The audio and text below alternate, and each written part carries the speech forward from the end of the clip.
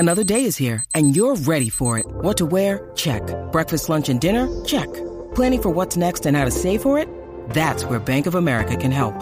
For your financial to-dos, Bank of America has experts ready to help get you closer to your goals. Get started at one of our local financial centers or 24/7 in our mobile banking app.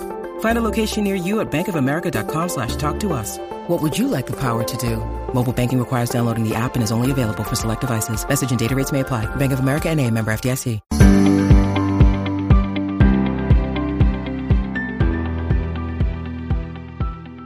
Hello, everyone, and welcome to the latest episode of Bytes, the Miami Herald's Miami Marlins podcast. I'm Jordan McPherson, flying solo this week. Got a lot to talk about, but going to try to make this a little bit of a quicker episode. Before we dive into anything, just one quick note. We mentioned last week, Andre and I, that we are going to be moving to a video-only format of the Bytes podcast, Bytes show, however we're going to actually call it, starting this week. However, we're still going to be available on all of your favorite podcast platforms through the end of the month. So you have until October until we go video only. At that point, we'll be available only on the Herald YouTube page and attached to my stories on the Herald website. So keep enjoying us on Apple, Spotify, anywhere else where you listen to your podcasts. That said, let's dive into what's been a pretty wild 8 days since we last caught up on last week's episode. Start with just the straight game results. We talked right before the Marlins series in Milwaukee, which that week was Milwaukee and the Braves said the Marlins had to win at least 4. They won 4, just not in the way that we thought they would. They dropped 3 of 4 in Milwaukee to the Brewers, scored just 5 total runs in those 4 games. Then they come back to Miami and they sweep the Braves. They score 36 combined runs in those games, 9-6 win, 11-5 win, and a 16-2 blowout to clinch the sweep. First time the Marlins have swept the Atlanta Braves since 2015. First time that a National League East team took a series against the Braves this year. First time an NL East team took a series against the Braves, period, since 2021.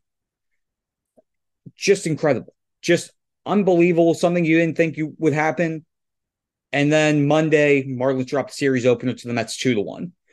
So sort of a bit of a topsy-turvy, hot and cold, one end of the extreme, the other end of the extreme over the last 8 days. And honestly, that's what the Marlins have been a lot this year. You see them either, especially on the offense, you either see them really at their peak where everything's clicking, the game plan works, or executing everything perfectly, or they can't figure out the pitcher, whether it's an ace or a rookie making his 5th or 6th start, or a soft throwing guy starter who only throws 2 pitches. You really don't see a middle ground with this offense. They're either going to get the right hit at the right time, or they're going to get completely washed over. And that's been their MO all year. Skip Schumacher mentioned that in Milwaukee, and it's like, he's basically like, it's September at this point. We know who we are. We know what we need to fix, but really how much is going to change by over the last 3 weeks? That said, when you look at a series like what they did in Atlanta, where they not only slugged 9 or 10 home runs, they drew almost 20 walks. They were patient at the plate. They were waiting for the right pitches, and it was up and down the lineup where everyone produced. I mean, you start with what Jazz Chisholm Jr. did with the 2 grand slams on Saturday and Sunday to blow both games open. You see what the likes of a Gary Hampson does, where he's coming in off the bench, then a spot starter, and gets 4 RBI, scores 2 runs, goes 3 for 9 with a double. A guy like Yuli Gurriel in the Saturday game. Marlins go down 3-0 in the first inning, in the top of the first inning. Luis Rice hits a leadoff home run. 2 guys get on base. Yuli Gurriel hits a go-ahead home run. Marlins, just like that, are up 4-3 after being down 3-0 in the top half of that inning.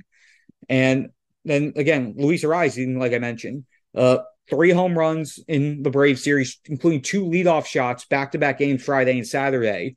And going to talk about it a little bit more later on, but got to his 200th hit on Monday, so we're going to dive into that a little bit toward the end.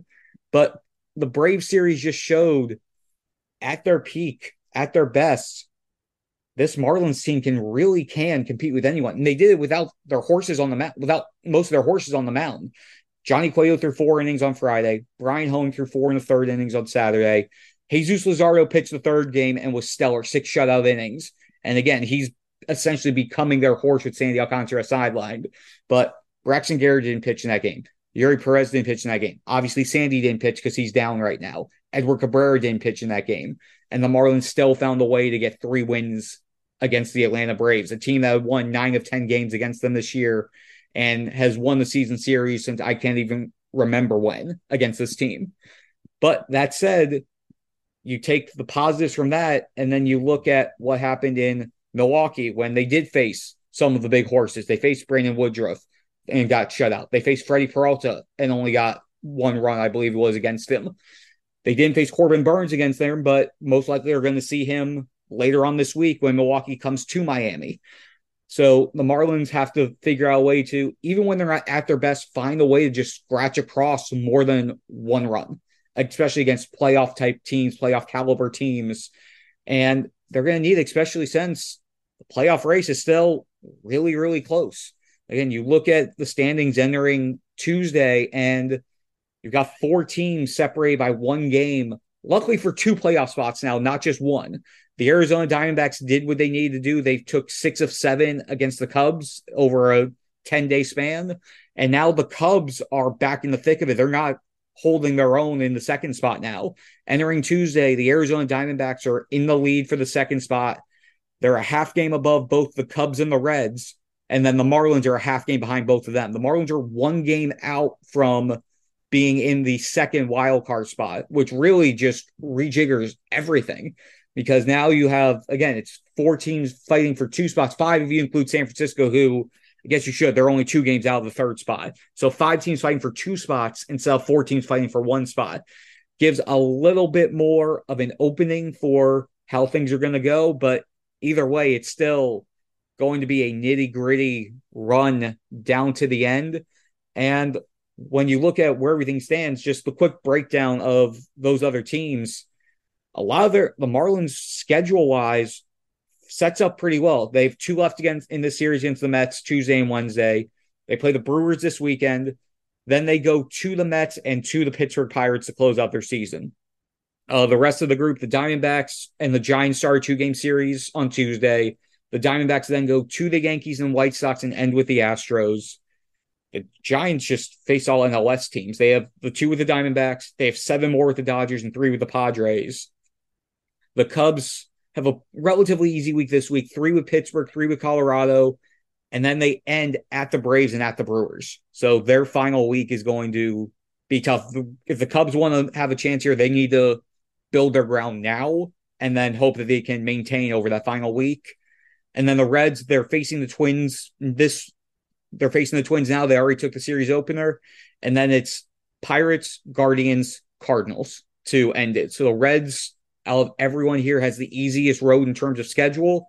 But as we've seen with this Marlins team and as we see throughout baseball, there really isn't an easy win. I mean, again, I go back to Oakland taking 2 of 3 against Atlanta earlier this year.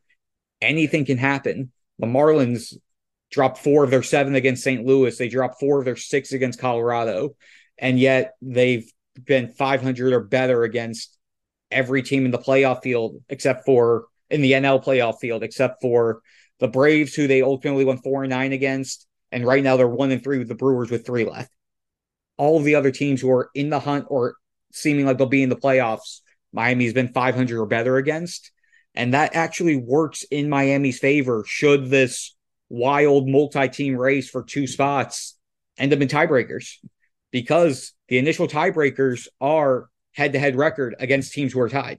So if Miami is tied head-to-head against any of the teams except the San Francisco Giants at this moment, the Marlins win the tiebreaker, because they went 7-6 against Philly. They went 4-2 against both the Cubs and the Diamondbacks. And then they split their series against both the Reds and the Giants. The second tiebreaker, which again only applies in this case for the Reds and the Giants with the Marlins, is intra-division record, a team's record against their division opponents. Miami right now is 24-23 against the NL East. That's 1 over 500. The Reds are 19-27. They're 8 under 500 against the Central. So the Marlins will win head-to-head against the Reds because of the second tiebreaker. The Giants are 23-17 against the NLS, 6 over 500. But again, they still have 12 games left. But if the season ended today, the Giants would have that tiebreaker over the Marlins head to head. But again, we need to see how those 12 games the Giants still have left shake out and how the Marlins 5 games against the Mets shake out to fully figure out what these tiebreakers would be. If we get into the wild scenarios where there's 3 or potentially even 4 teams tied, that's when it gets really interesting. And it's something that I wrote about this on Monday. I have a full breakdown on the Herald website. If it's 3 or more teams tied, at the first tiebreaker is head-to-head record of every team involved that's tied. So if, let's just say, the Marlins, the Diamondbacks, and the Cubs are all tied going in after the final day of the season, then your tiebreaker scenario is breaking down who has the best win percentage among those teams. So the Marlins record against the Cubs and the Diamondbacks compared to the Cubs record against Miami and Arizona's record against Miami and Chicago. In this case, Miami went 4-2 against both of them. So Miami is 8-4 against them. That's a 667 win percentage. Arizona went 6-1 against the Cubs, so they went 2-4 against Miami. That gives them a 615 win percentage. Chicago lost to both of them in convincing fashion. They only have a 231 win percentage. So the pecking order, if those 3 teams, Miami, Chicago, and Arizona, are tied, would be Miami gets first priority, Arizona second, Chicago's third. And there's all the different permutations that can be involved between Miami, Chicago, Arizona, Cincinnati, San Francisco. I'm not going to go through all of them here. If you want to see how each of those play out based off how the standings were entering Monday, you can go to the Miami Herald website. I'll probably do another light version of that going into the final week if things are still close, or at least update it on here next week about where everything stands. But as right now, there is a primer on the Herald website about just the tiebreaker scenarios, the playoffs, what the schedules look like, and just looking at what needs to happen over these final 2 weeks if the Marlins want to make it to the playoffs for the first time in the full season since 2003.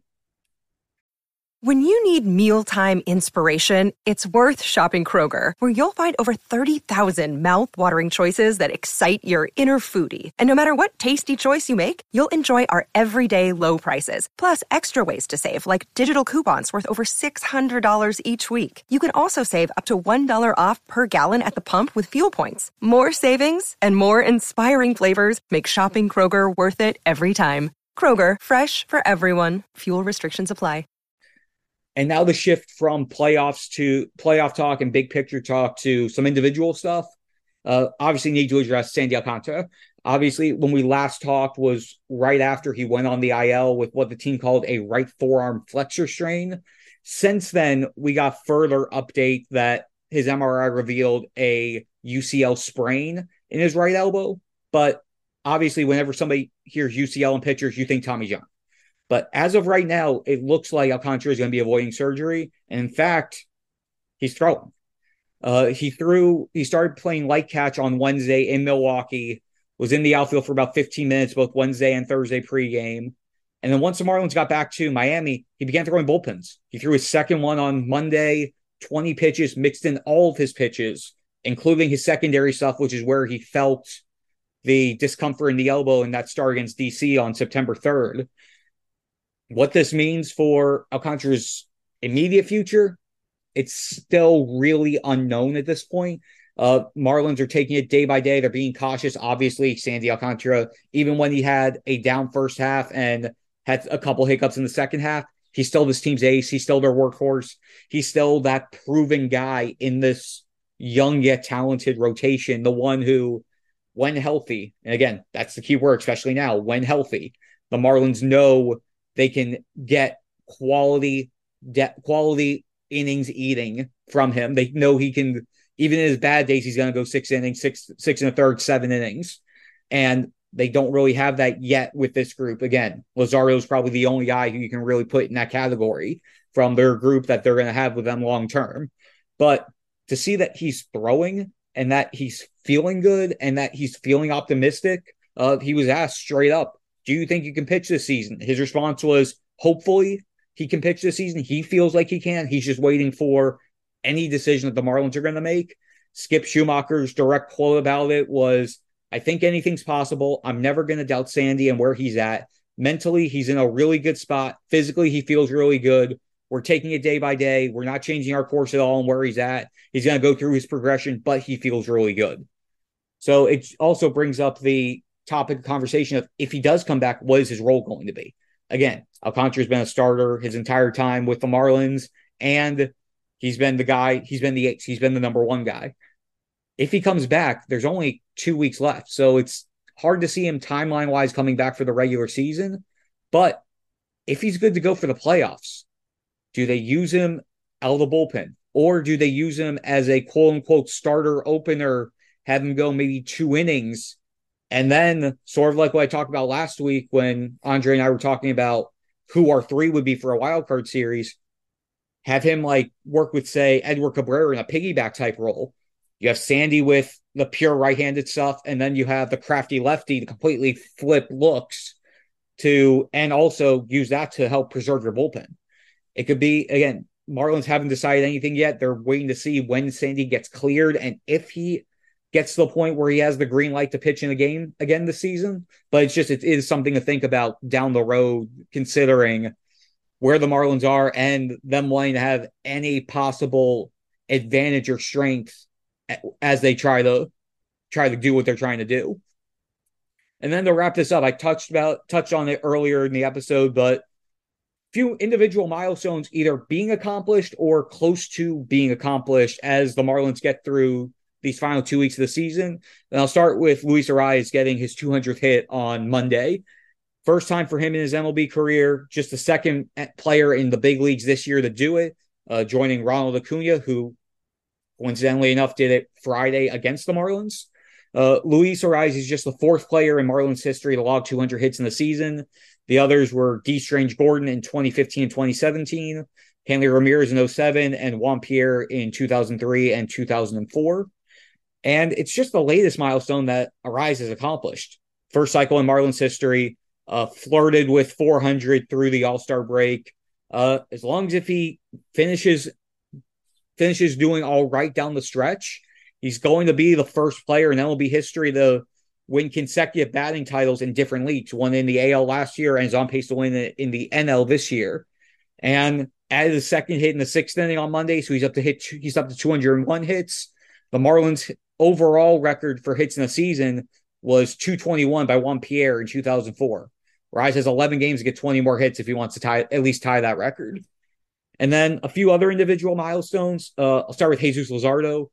30 starts, got start number 30 on Sunday when he went 6 shutout innings against the Braves, already up to career highs in strikeouts and innings pitched. I want to focus on the strikeouts here. He's at 194 after his start on Sunday. The Marlins have only had one left-handed pitcher record at least 200 strikeouts in a season. That was Al Leiter back in 1996. He threw exactly 200. Luzardo has 1, maybe 2 starts left this season to get at least 6 strikeouts to match or break that record by season's end. And it would make him the 8th overall pitcher to have at least 200 strikeouts in a season. Sandy did the last 2 years. Jose Fernandez in 2016, Anibal Sanchez in 2011, AJ Burnett in 2002, Ryan Dempster in 2000, Kevin Brown in 97, and Leiter. And then sticking with the strikeout topic, Tanner Scott, who has been arguably the Marlins' most reliable reliever this season, although did give up the go-ahead home run in the 9th on Monday to Jeff McNeil. Interesting enough, his first earned run allowed since July 31st. He went all of August without giving up an earned run. He is 4th among MLB relievers and 1st in the National League with 96 strikeouts. Should he get 4 more by the end of the year, he'd be the first left-handed reliever in Marlins history to strike out at least 100 batters. And then the last 2 topics, I've talked about this one a couple times before. Jazz is closing in on a 2020 season. He has 18 home runs, 22 stolen bases. Only 4 players in Marlins history have had 2020 years. Hanley Ramirez did it 4 times, Preston Wilson 3 times, Cliff Floyd, twice, and Derek Lee did it once. And then Jorge Soler is 4 home runs away from getting to 40 on the year. Obviously, his career high is 48, but the Marlins have only had 2 40 home run seasons this year in their franchise history. obviously Giancarlo Stanton hitting 59 in 2017, and Gary Sheffield with 42. And Soler almost got home run number 37. Sixth inning against the Mets, hits a towering shot to left field, originally ruled fair, and then after crew chief review, they called it foul, overturned it. That home run would have given the Marlins a 3-1 lead over the Mets, but it was not meant to be. Marlins couldn't scratch across another run after that. And now where they are, just a half game out of a playoff spot, a full game out of the second wild card spot, and 11 games to go. We will see what they do down the stretch. And again, the rest of their schedule, they've got this last homestand here, 2 more games with the Mets, and then an off day Thursday, 3 games with the Brewers. And then they go on the road to close it out with 3 more with or 3 more with New York, and 3 more, and then 3 with the Pittsburgh Pirates. That's going to do it for this week's episode. We'll be back on the Marlins off day Monday to discuss where things stand going into the final week. So with that, I'm Jordan McPherson. Thanks so much, and we'll see you next week.